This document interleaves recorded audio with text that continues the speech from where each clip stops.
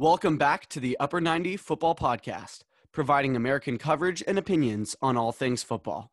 I'm Garrett Post. And I'm Justin Ruderman. And today, on our third episode, we will be talking about the weekend's Premier League results, about transfers, and a bit about the MLS All-Star break and a preview of the second part of Rivalry Week this upcoming weekend. Justin, how are you doing? Doing all right. It's, interesting day for as far as city news and things of that nature go. But we'll get into that very soon. Yeah, there's a lot to talk about, but we'll jump straight in and look at some of the results from the Premier League Game Week 2. We'll start with the first game of the week, which was Liverpool beating Burnley 2-0 at Anfield. What were your thoughts? Yeah, just another simple Liverpool win. Salah could have gone on the score sheet, got rolled out. Jota, Mane. So, Liverpool off and running in the new season. Good start for them. Yeah, I will say, though, that they did, get a little lucky not to concede again, in my opinion. I still think that defensively they haven't looked amazing despite keeping 2 clean sheets. I really think that Burnley and Norwich, if they were, any better in the attacking third, easily could have scored. But obviously Van Dijk is still getting back up to speed, and we'll see where that goes. We'll go to Villa Park, where Danny Ings' bicycle kick helps Villa beat the Toons by a score of 2-0. Yeah, that game was all about that bike, wasn't it? Newcastle, they weren't bad. It was a pretty even game for the most part, but that bike really gave Villa the momentum, and then El Ghazi's pen just put it away. Yeah, spectacular finish from Danny Ings. He's hit the ground running, as, almost everyone expected him to. We'll go to Selhurst Park because we talked about this game pretty extensively, actually, on the last episode of Palace versus Brentford. We thought this game would really be helpful in order to see where these two teams are after, obviously, Brentford beat Arsenal in spectacular fashion at the Brentford Community Stadium, and Palace were thumped by Chelsea. So 0-0 draw. What do you think that says about these two teams? Yeah, I think that it's a good sign for Brentford staying up. But it could also mean, Palace might be in a relegation fight. So it does tell us, obviously, that these teams are probably pretty evenly matched. Obviously, you were mentioning the previous results they had in the previous week. But, yeah, I think that it's just going to tell us that we're probably going to see these teams around, 14th to 16th area. So somewhere in that range, probably, is where these teams will finish up, is my guess.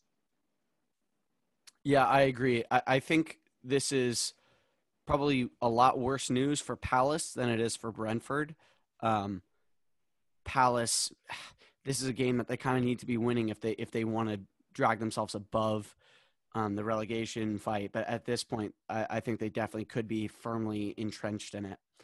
We'll go to Ellen Road. Everton 2, Leeds 2. Crazy game. What do you have to say about it?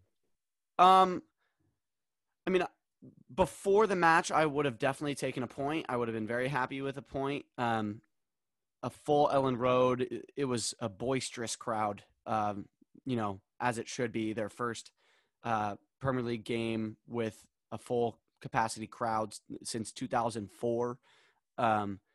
But based on how the game went, I honestly think Everton should have won. I think we had the chances to win when we were up 2-1. Dominic Calvert-Lewin had 2 chances to, pretty much bury the game, and he didn't. And then Rafinha, scores against Everton for the 3rd consecutive game. First player to do that since Paul Lorimer in 1978, I believe. So we just can't deal with him, but we should have known, that we probably were going to concede again, just with, Leeds were very dangerous as well, as they always are. But so I was a little disappointed not to get all 3 points, but I'm definitely not going to turn my nose up at a draw at Ellen Road. I think a lot of teams will lose at Ellen Road this season. So I'll take it. The performance was still encouraging. I like the way that Rafa's having us play because although, we don't have a lot of possession, we're really direct. We're extremely dangerous on the counterattack. We really created some good chances. So I was encouraged overall. And also, I just have to say, Damari Gray was absolutely brilliant. So he seems to That's what be I a was really gonna say. good Yeah, acquisition. Yeah. I was just about to mention. I mean, I was watching 3 games at a time during that 7 a.m. Slot. The City game, of course, the Everton game, and I was also watching the Villa game. So I maybe not have the fullest insight on all those games, but from the Everton game, I could really tell Damari Gray was a standout. He's looking a bright spot for Everton, and a steal in the transfer market also. So Yeah, looking, he was also really good at the John Smith Stadium last night against Huddersfield in the Carabao Cup. He came off the bench, but he was immediately extremely dangerous. So yeah, I'm really encouraged by how he started life at Everton. We'll hope that he can keep it up. Obviously, consistency has always been his problem. So if he can keep his end product up, he has so much ability. His pace is just frightening. There's not many defenders who can deal with him at all, really. And he was running Luke Ayling ragged, who, we both agree is a good fullback. We like him a lot. So now we'll go yeah, to your game, yep. which Moving from was, your game to my game. yeah, exactly, which was City thumping Norwich 5-0. What are your takeaways? I mean, obviously Grealish, got his first goal. Wasn't a fantastic goal, but getting off the mark is always important. Something Lukaku also did. Um, but to me, the biggest takeaway from this game was Gabriel Jesus on the wing. I mean, he was fantastic. He only came away with, I believe, 2 assists, but could have been 3 or 4. Um, the way that he was playing, he was serving balls fantastically, and the way that he would work with Kyle Walker on the right side. Kyle Walker would play uh, long through balls inside of the fullback, and Gabby would run around the outside and get on them. That led to 2 of our goals of the 5, and yeah, Gabriel Jesus on the wing is very dangerous. I've been saying for about 2 years now, he's not a striker. Striker's not his position. And today there were reports that came out that Jesus has told Pep that he wants to play wing and that is his preferred position. Yeah, I mean, I think it makes sense. We've been talking for a while about how, Jesus initially looked to be the heir to Aguero, but you're right. He's just better on the wing, and he's right. He knows he's better on the wing. But yeah, I didn't watch this game, but I watched the highlights, and yeah, Kyle Walker, those balls that he were playing were just deadly. Poor Yanulis playing left back for Norwich was just getting run ragged by Jesus going in behind, and that Kyle Walker hitting that through ball perfectly every single time. So yeah, I thought Walker was fantastic. Obviously, Jesus was great. So yeah, good performance from City. Exactly what you'd expect from them. Bounce back from that loss at the Tottenham Hotspur Stadium. My main takeaway from the game was thank God Mahrez scored because he was my FPL captain. Didn't start. Came off the bench with 15 minutes left. I was like, great, I'm going to get 1 point from my captain. Great through ball from Ruben Diaz. I also have him, so I got that assist as well. And then off the post and in a great finish. Timed his run to literal perfection. So It I was was happy it with was a that. fantastic pass from Ruben, and I think it's a good point that you bring up because not only did Mahrez come off the bench to score, Raheem Sterling also came off the bench to score. And I know it's only Norwich, but last season was something that City struggled with is breaking through when they late in games when they bring on a player to make the difference. Obviously, they were already up 3-0, and it's a different situation. But bringing players off the bench to score is a positive note. Yeah, I mean, I know a few things about that considering, don't quote me on this, but I believe Everton only had 1 goal off the bench in the entire Premier League season last year. So, yeah, I definitely know about that. We'll go to the MX. Brighton beat Watford 2-0. I thought Brighton were really impressive in this game. I thought Yves Bissouma picked up right where he left off last season. He's just too good for Brighton, let's be honest. But if they keep him all year, they don't sell him before the end of this window, which I don't think they will, or in January, Brighton could be in business this season, especially, that Malpai injury is unfortunate, but it seems like he won't be out for too long. But yeah, I thought Brighton, were really impressive in this game. Yeah, I mean, I think since our first episode of the podcast, the question has been, is Brighton going to sign a striker? And as you mentioned, the Malpai injury, but I I think even without one, I'm without a new one coming in, that they're performing really well. As you mentioned, Basuma was all over the pitch. He was literally everywhere, and it was an incredible game to watch. But yeah, I think it shows Watford are in a relegation fight, even though they got that win against Villa. That was a little bit surprising. They are losing to Brighton that we expect to be probably mid-table or below. So Yeah, I mean, I do think just Brighton could surprise some people if they can keep their finishing boots on, is what I'll say. So that's all the Saturday results. We'll go to Sunday. United drawing with Southampton on the road. Um, that's not a great result. Probably brings United a little bit back down to earth after, their destruction of Leeds in game week 1. But Mason Greenwood gets on the score sheet again. Another assist for Paul Pogba. What were your thoughts on that game? yeah, it was an early game after a long Saturday night. I'll say that, but it was. I mean, it was fun to watch as a City fan. I enjoyed Southampton played pretty well in my opinion to hold on and hold off United, who just really kept pushing for that. But Southampton could have easily snatched a win as well. They had good chances on the counter, with some shots in. So it could have gone either way really. I think a draw was a fair result from the performances, and I think that it's bring United back down to earth a little bit after their opening game, which everyone thought, oh, look at this, United are now a lot of people were saying title challengers or even title favorites after a game like that. But I think that we need to take a deep breath and reassess. Right. So it's 2 wins in 2 for Spurs as Dele Alli, of all people, scores a penalty to give the London club all 3 points at Molineux. You watched this game. I did not get up early enough to watch this. I also had a very long Saturday night. So what were your thoughts on this game beyond just that penalty? How did the rest of the game go? Well, to me, the most interesting part, there's just the interesting part of this game was not even on the pitch to me. It's Nuno's return to Wolves.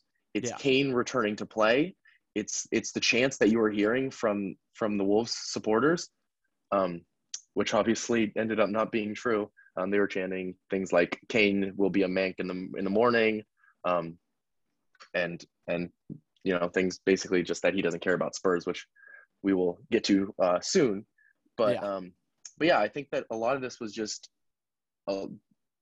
news off the field because I was watching it. I was obviously watching United at the same time, but it just seemed it wasn't the most exciting game really to me. Dele Alli, got the pen, which was interesting. I didn't know he was gonna. I wouldn't have expected him to be the one to take the pen, but I think that Nuno might try and bring Dele into this team more than we've seen him in recent times for Spurs. Yeah, I think that, if Dele Alli can get back to the form that he had, let's say Pochettino's final full season, he could be a really important puzzle piece for Nuno and getting this Spurs team back into, I guess, the top 6 even, because they weren't there last season. But I agree. I think Ali, if Nuno can get the best out of him, that could be big for Spurs. We'll move to the Emirates.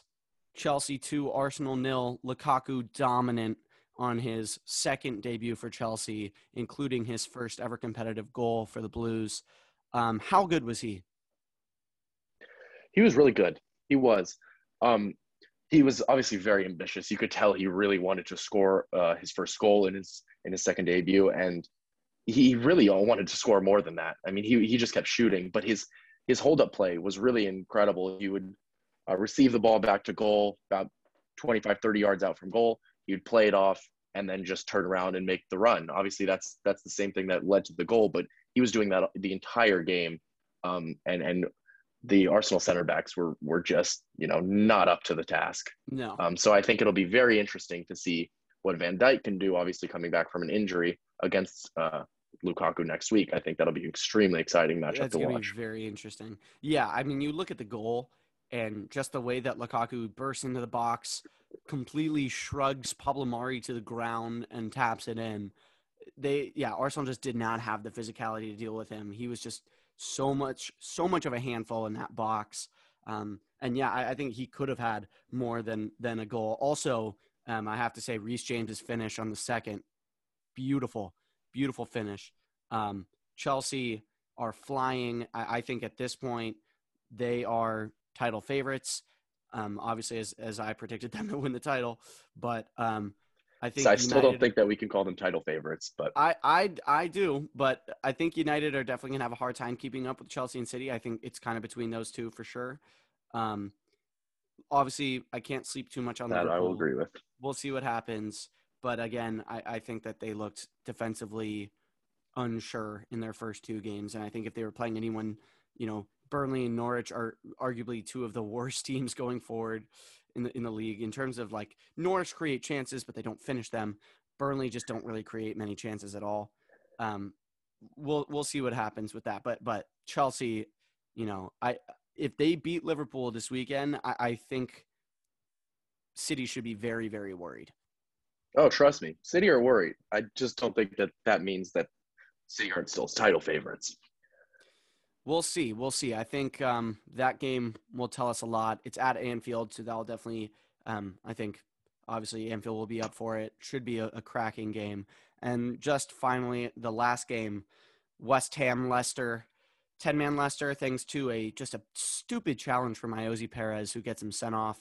I believe it was at the end of the first half, Yep. and West Ham just took full advantage. Mikel Antonio scoring twice. Saeed Benrahma now with 2 goals and 2 assists in the first 2 weeks. Where do you think West Ham can finish this season? That's, it's a tough question. I really don't know how much to take from this game because of the red card. Obviously, West Ham were already up 1-0 at the time, but Yeah. you don't know where this game goes if Perez is not sent off. I think that we'll agree that there's no debating that that was a red card. I saw a lot of people who were debating it. No way. Not Yeah, a debate at all. not a debate. Clear red card. Good overturn from VAR. But as far as the game goes, I don't know how much to take from it.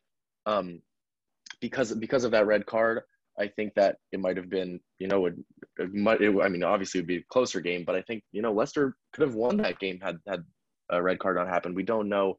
So I don't know how much to take from it, but I do think, Antonio is showing how good he is early in the season. Benrahma, who I've said repeatedly will have a breakout season, is breaking out in the first 2 games. So I think that those two are really big. And obviously Leicester are a quality team. I mean, a team that will be competed for top 4 last season. So beating them 4-1, even if it is 10 men, is a statement. Yeah, So it is.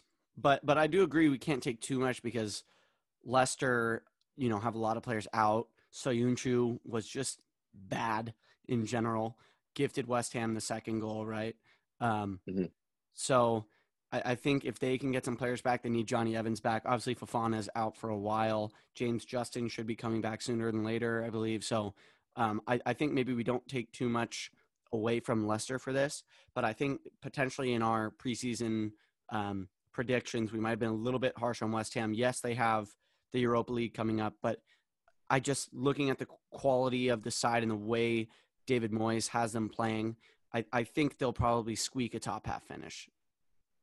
See, I think that when we did our predictions in our first episode, we mentioned this West Ham season is extremely dependent on Mikel Antonio and his, ability to stay fit. That's true, and it's only been 2 games. It's only been 2 games, and yes, he's had an incredible 2 games. Nobody's doubting that.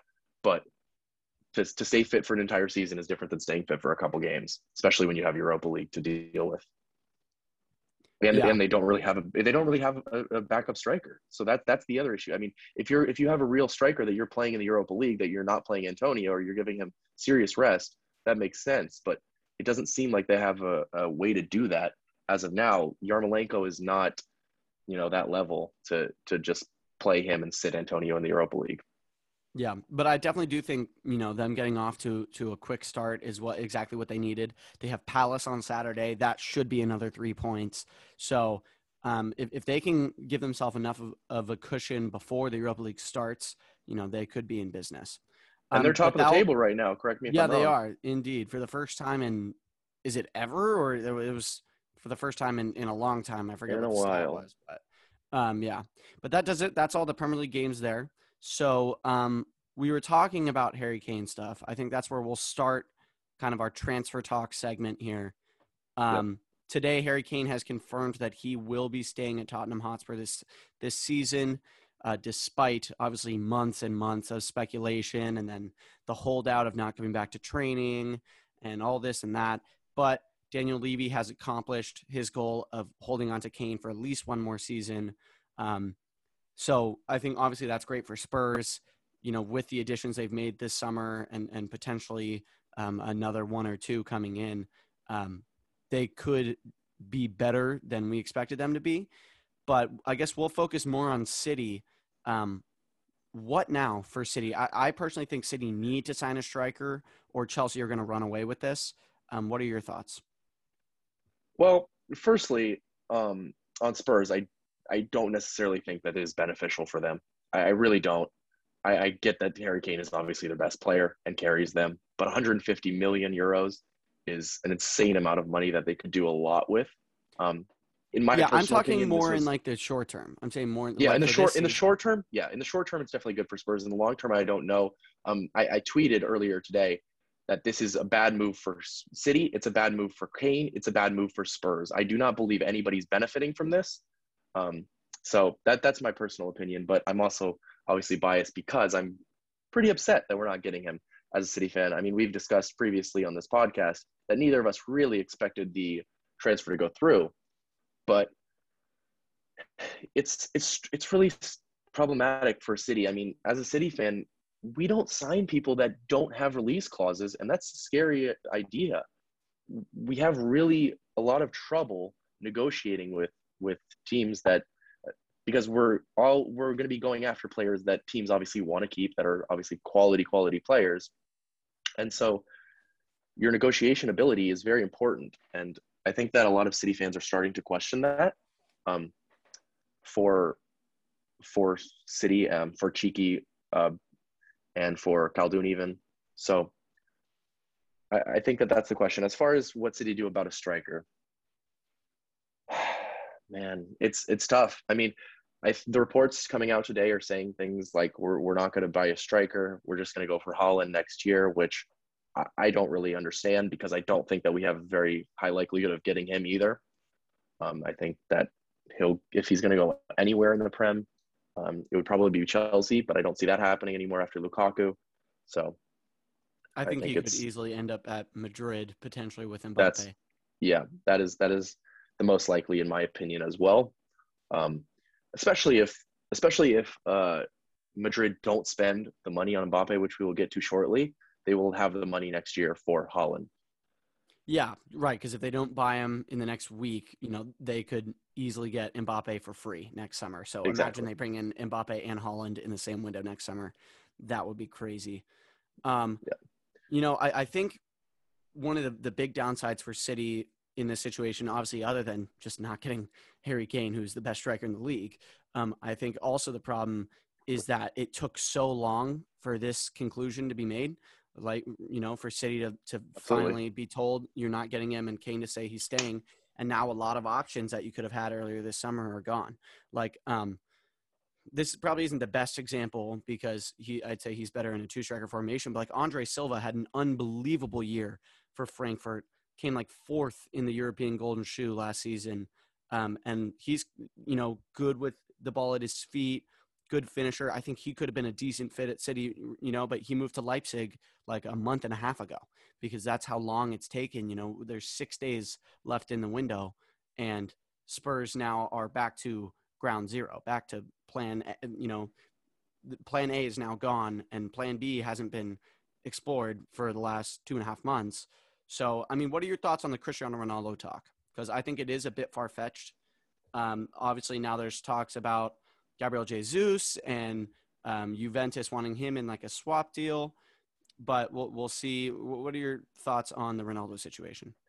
Yeah, I mean, obviously, I agree. It is far fetched, but I, I I have difficulty saying he isn't the best option for this summer at this point because I can't think of another option that's better. I know there's a lot of talk around Dusan Vlahovic, if I'm pronouncing that correctly, from Mm-hmm. Fiorentina.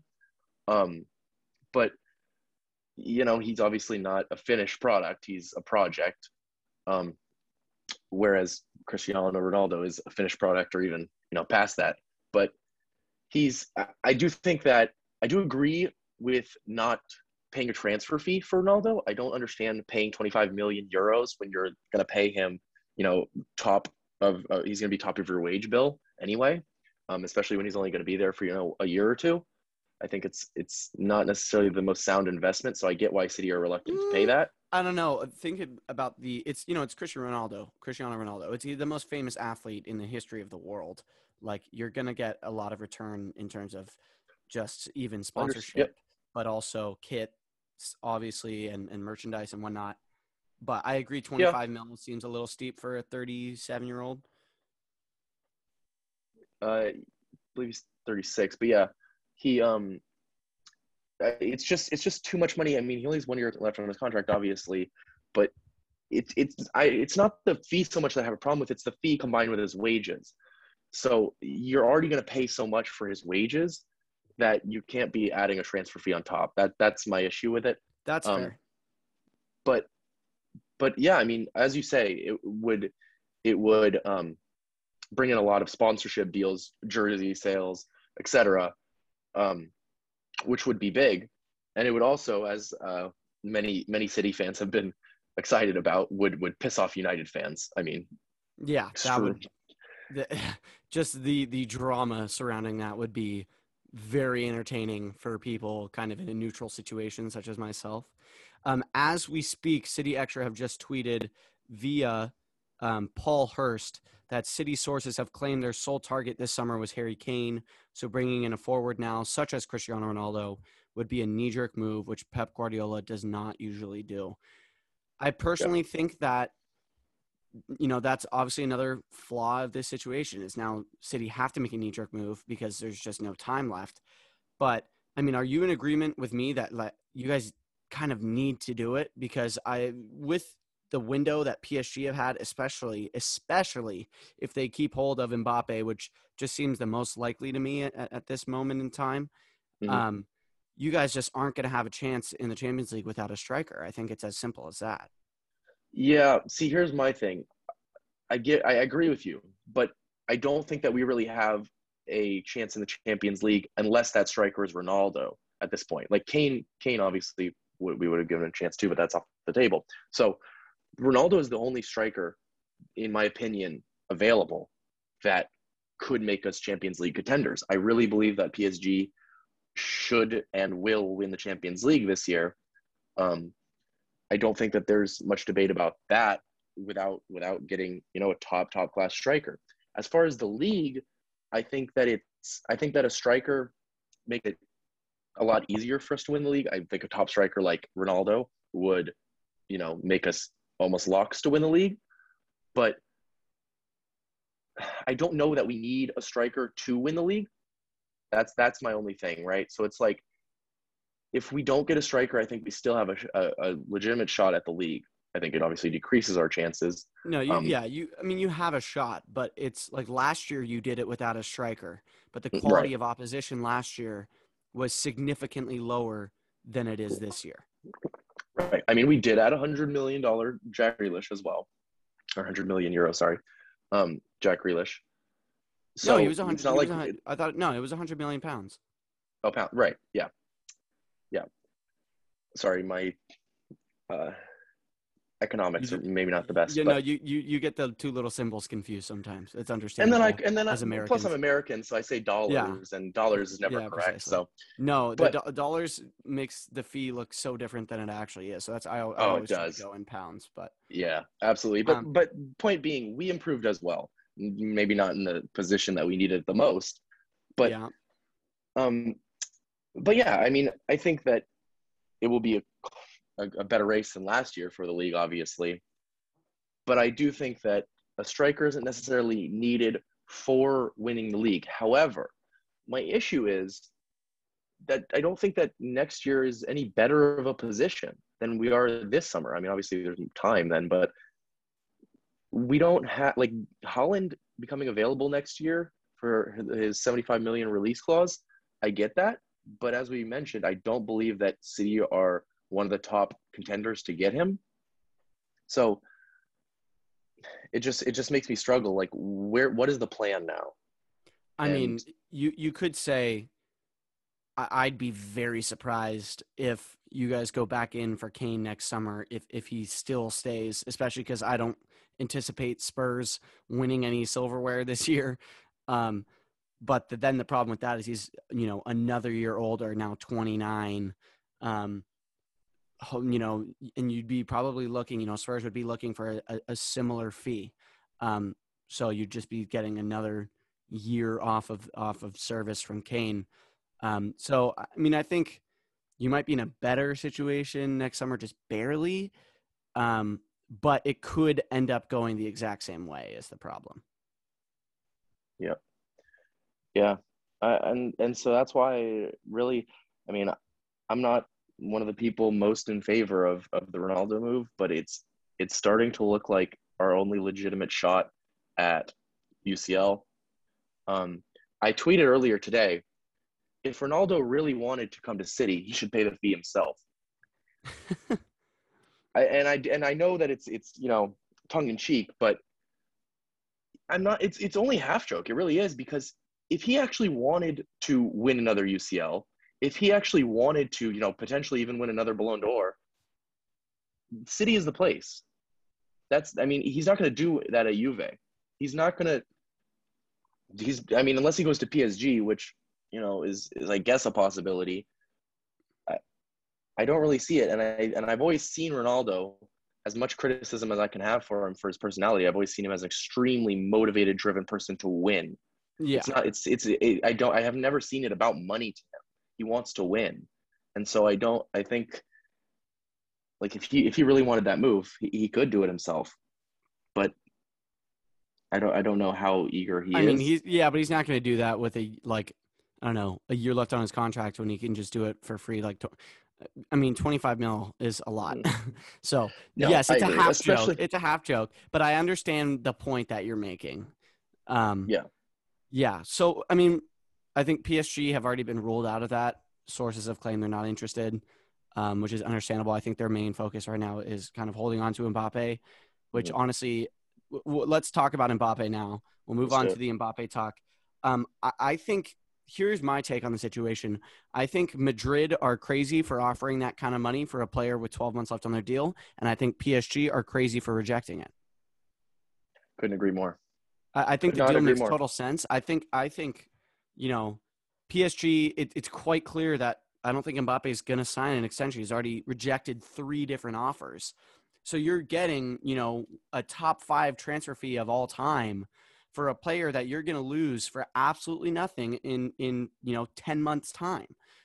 So I just think it's, the fact that Madrid are willing to offer that much money when they could get him for free next summer is a bit crazy.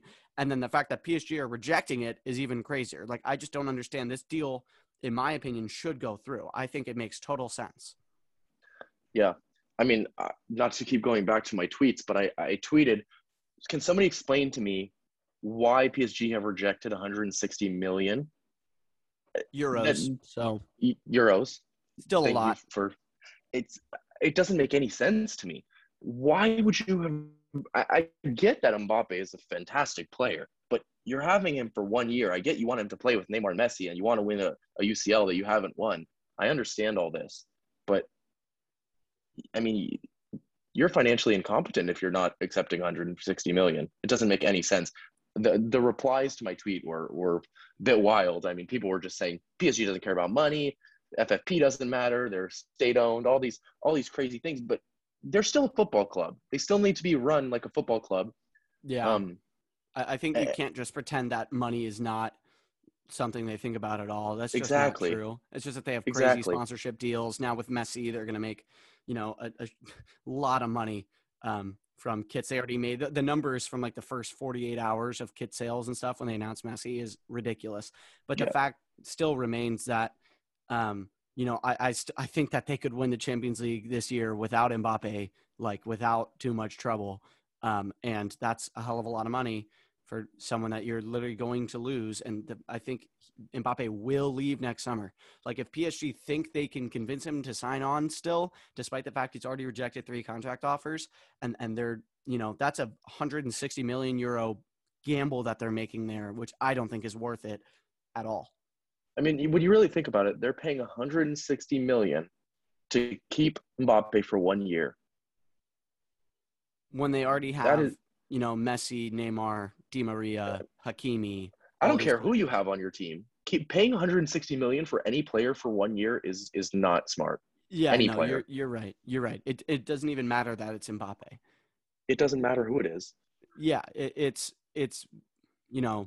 very financially incompetent. I still honestly, for some reason, have a feeling that this might still happen. I think, if Madrid are crazy enough to offer a little more money, which honestly I don't put it past Florentino Perez, because that's just kind of the president that he is. I think we could still see this happen. Yeah, I mean, I don't think it's off the table. I don't think it's necessarily the most likely, but I mean, it was the bid was immediately rejected by PSG. I mean, they didn't even think And about it. apparently disrespectfully so, is what reports have said. Like they were rude about rejecting it. Is what I forget. There was some source inside Madrid, some official said Yeah, that. I mean, it's just one of those things that it's really got to make you think. I mean, what are these guys thinking? Yeah. I mean, it's the same thing with it's similar to Levy. I mean, not to the same extent, obviously, but I really don't understand how you're not going to accept 150 million euros for Harry Kane. I don't get that. But obviously, that's a little bit different when you have multiple years on his contract. Yeah. Yeah. Because his contract goes until when? 2024? I believe he has 3 or 4 more years. Yeah. So he's Yeah. That's I think 3. Yeah. He's so obviously it's a different situation, but my point is, I mean, yeah, it's these are a through lot. It's a lot of 2024. money. So still three more years. Yeah. Yeah, that's just kind of crazy to me that this deal hasn't gone through, but we'll see what happens. And then quickly, I just want to touch on, we've talked about West Ham a little bit already, but now it seems like the Kurt Zuma deal might not be going through. There's hiccups with, Chelsea obviously want to bring in Jules Koundé, which would be a huge signing for them. I think if, the issues get resolved, I think Zuma going to West Ham is great for Chelsea and West Ham. He would be West Ham's best center back, in my opinion. Then Chelsea could use that money to go get Jules Koundé, who is, an elite talent at center back and could really hoist them, obviously into contention for the Premier League, but also they could make another run at the Champions League this season with just, that good of a center back, obviously that young as well. It could be a stalwart in their defense for years to come. What are your thoughts on that? Yeah, I mean, as far as Zuma, I agree. It would be good for West Ham. Chelsea even, trying to spend more money this a window is classic Roman Abramovich. Yeah. He's just not going to stop. Nope. Which I mean, I admire, honestly. As much as people want to say, oil money is ruining football or all these cliches, but I admire it. I mean, he wants to go and win, and he'll pay the money to go and win. So obviously that would be a great signing for Chelsea is Jules Koundé, because I mean he was one of City's targets in the whole Koulibaly idea thing, which is just another transfer that didn't go through for us. Obviously, well, worked out in the end. Okay. Well, Diaz, poor you. You ended up with Ruben Diaz instead. Yeah. Right, but my point being, as I mentioned before, we only sign players that are on release clauses. Diaz was a release clause. Koulibaly was not a release clause, which is why we could not get him. We do not sign players that are not release clauses. But Chelsea signing Koundé. Okay, but we still don't know because it seems like I think Ruben Diaz was a much smarter transfer, and to me it kind of seems like once they realized they could do that, like Koulibaly. I mean, this is a whole nother conversation, but yeah, that's Koulibaly is 29, Ruben Diaz is 23. No, I mean, obviously that one worked out well. Obviously that one worked out extremely well, beneficial for us. But there are a lot of other examples in which it hasn't worked out so well. But as far as Chelsea, Koundé, I mean, it's similar to the idea of PSG going after Camavinga. Yeah, I mean that if I mean they already have that's the best another big transfer deal window that could football potentially history. happen. Yeah. they already have the best transfer window in football history. If they add Eduardo Camavinga, who, I mean, has all the talent in the world. Oh yeah, could be one of the best center midfielders in the world for the next 10 years. Absolutely. Especially with that team that he's going to have around him at PSG, assuming he goes, which at this point, honestly, I think is very likely. Yeah, I think if it doesn't happen this summer, it'll happen, in the next year or so. But I don't put it past PSG to go and get him because, I mean, it's not like they have spent an insane amount of money. No, in transfer fees, what is it, 65 million or something on Hakimi? Exactly. As crazy as their transfer window has been, it's been that crazy because they're free. They've spent like half as much as Arsenal have. Just think about that. That is a ridiculous statistic right there. Yep. Now their wage bill might not be. No. Yeah, similar to Arsenal's, but still. But yeah. No, absolutely. Yeah, they're definitely paying a lot more on the wages. But in terms of transfer fees. Yeah, and as far as big transfers, as a U.S. based podcast, we should mention there's been a lot of talk around Weston McKennie moving somewhere. Oh yeah. This summer, whether it be Bayern or Spurs or Everton, I heard were interested. Villa as well are very Villa as well, absolutely. I believe Bayern said 30 million euros was too much for them. That's ridiculous. I agree. 25 million pounds. I think that's a snip. I agree. I think whoever could get him for that price, that would be a really good deal for them. And honestly, I'm kind of surprised that Juve want to sell. Obviously, Allegri's just come in. Juve are very much kind of in a rebuild process. Like they're kind of in between, UCL windows. Obviously, Allegri is statistically the greatest manager in their history, just in terms of how much he won while he was at the club in his first stint. Took them to 2 Champions League finals. They didn't win either of them, obviously. But McKinney's, the kind of young player, really physically gifted, who with the right coaching, especially with someone like Allegri, I think could turn into, obviously an incredible player. So yeah. I am kind of surprised that Juve want to sell him. If he does leave this window, whoever gets him for that price, that's a fantastic signing. I agree. And before we move on to MLS, I think that we need to mention that speaking of Bayern, they have just won a game 12-0. Yes, I saw that. Good Lord. In the DFB Pokal, I believe, right? Yes. I mean, those are results that you just shouldn't see. But yeah, I think that, we've covered the transfer rumors and the transfer talk for today. So we should move on and quickly touch on MLS, since today, today, the day we are recording, tonight will be the All-Star game, the MLS versus Liga MX All-Star game, and smack in the middle of the 2 rivalry weeks that we have in MLS. Mm-hmm. So I guess we'll start talking about last week.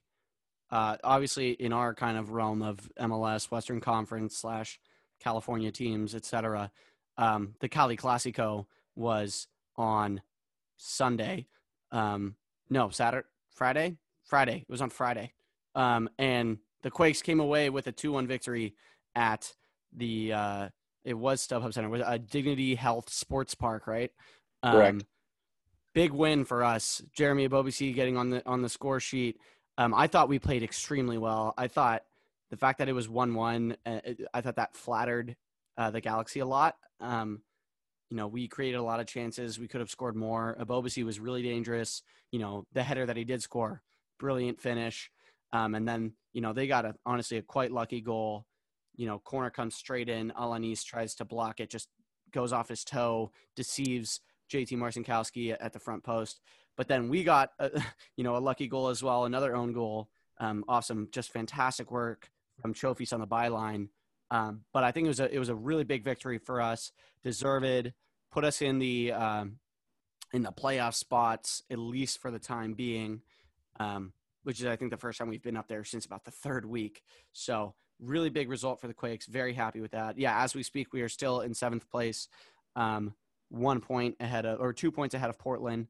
Obviously, LAFC play against the Galaxy as well this weekend. So let's preview that a bit.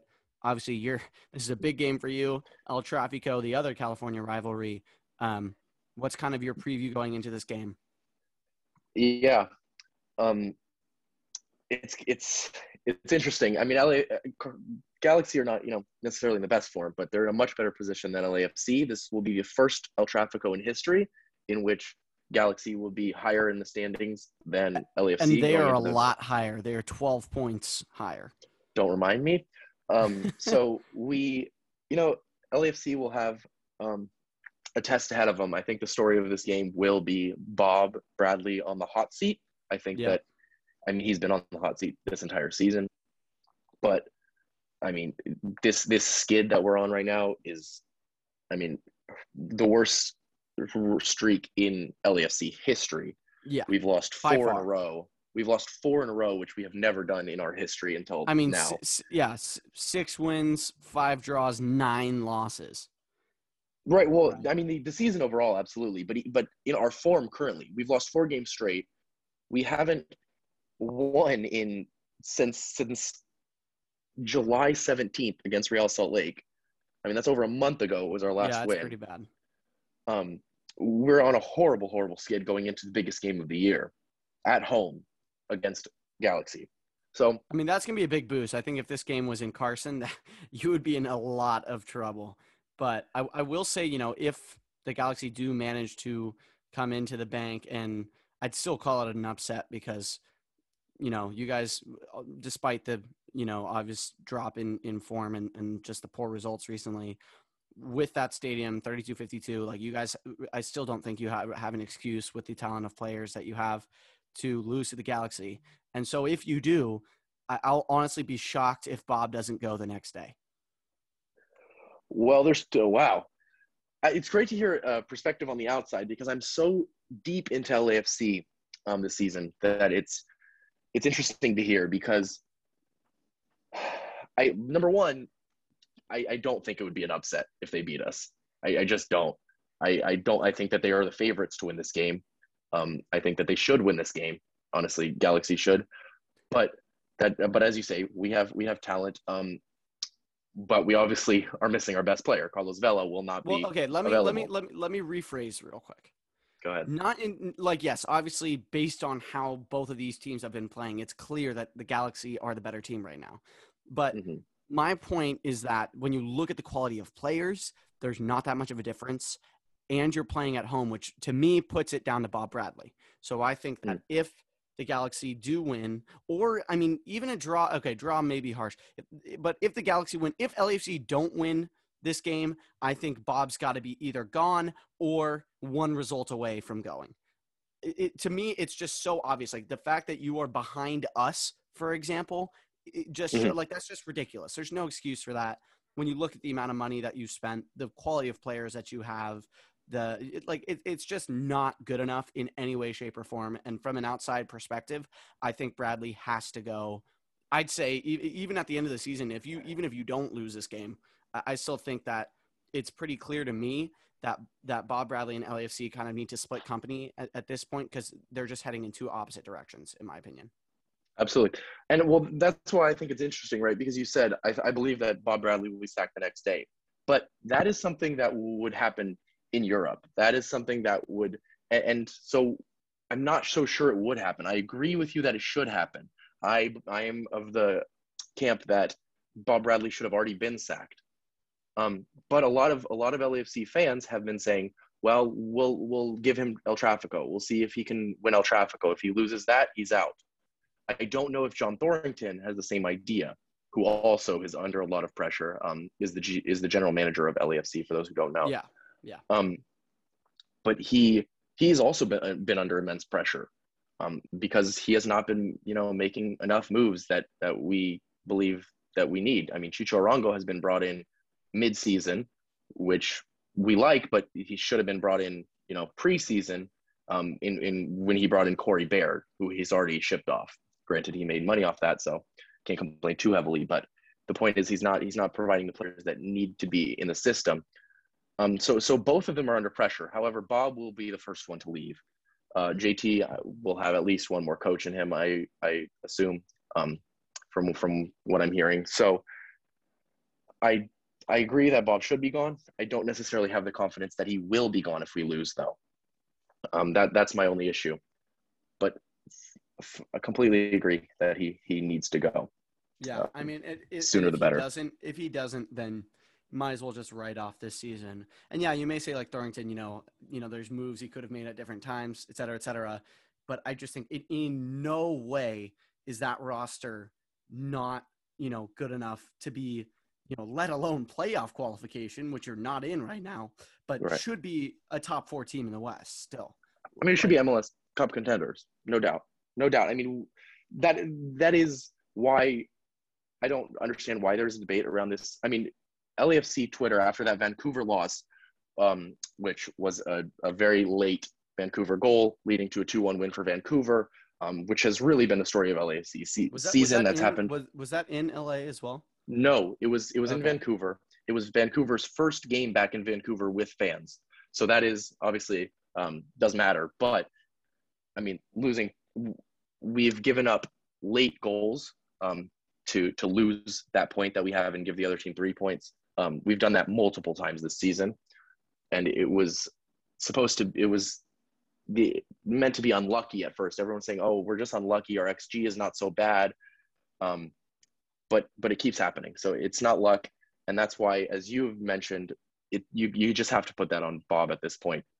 He has one of the best rosters, if not the best roster in MLS on paper, and he's not in a playoff spot. So there is no excuse for that, in my opinion, anymore. 9th place in the West. Yep. 9th place in the West. So that's not even including, the East at all. And so, I mean, I'm going to go look real quick. If we look at, I want to look at the Supporters Shield standing and see where you guys actually are in the league right now. Do you want to quickly tell us about the skills challenge that you were at last night? Yeah. So obviously the All-Star game between MLS All-Stars and Liga MX All-Stars is tonight, Wednesday night. I believe at 6:30 p.m. Pacific time in LA. But last night was the MLS Skills Challenge, in which some top players competed in a skills game, which is, for those who don't know, pretty similar to what the NBA has for their skills challenge, or maybe akin to the home run derby for Major League Baseball. There were 5 events, I believe, or five different events, and I was there, as you said. I wasn't even planning on going, but I ended up getting free tickets, so I headed over there. And it was fun. I mean, it was better than I expected. It was slow moving because it was, it's meant for TV and things like that. But the skills on show were pretty nice. Ricardo Pepi was fun to watch. He didn't perform as well as some of us expected, but it was so Zelarayan did really well, unsurprisingly. Yes, Zelarayan was class. Rossi was obviously a big hit in LA because he plays for LAFC. And he did well in the penalty shooting game, but not so well after that. But Liga MX ended up winning on a comeback win, and the final challenge is it's a crossbar challenge. So you start about 25 yards out from goal, and then eventually once you reach 25 points, which is a long explanation, but once you reach 25 points, you go to midfield, and it was just whoever can hit the crossbar from midfield first wins. And MLS got to midfield well before Liga MX, but just could not hit it from midfield, and eventually there was a comeback win for Liga MX. So it was exciting. I mean, there was a lot of it sounds entertaining. It was entertaining. It was empty. I will say that. I've never seen fewer people inside of Banc of California Stadium in my life.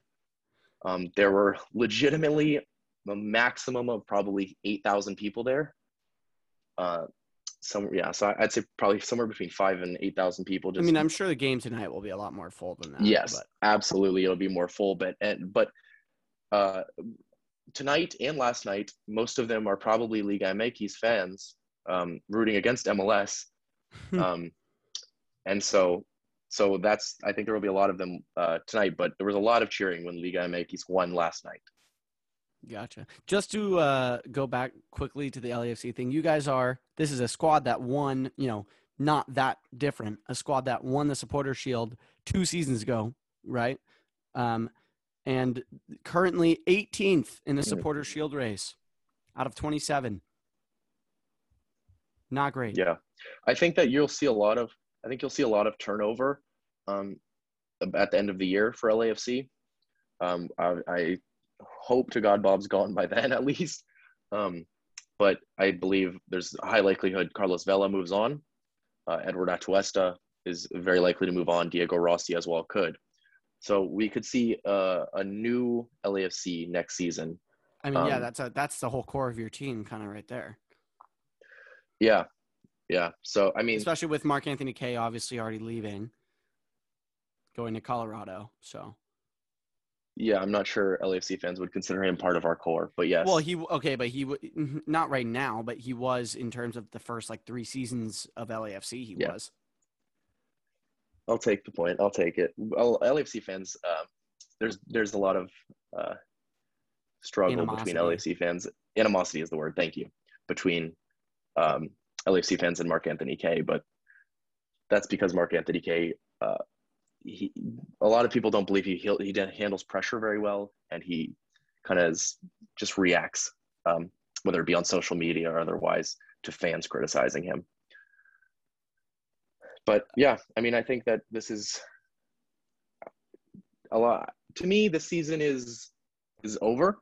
I obviously I want to win El Tráfico. I care about that, obviously.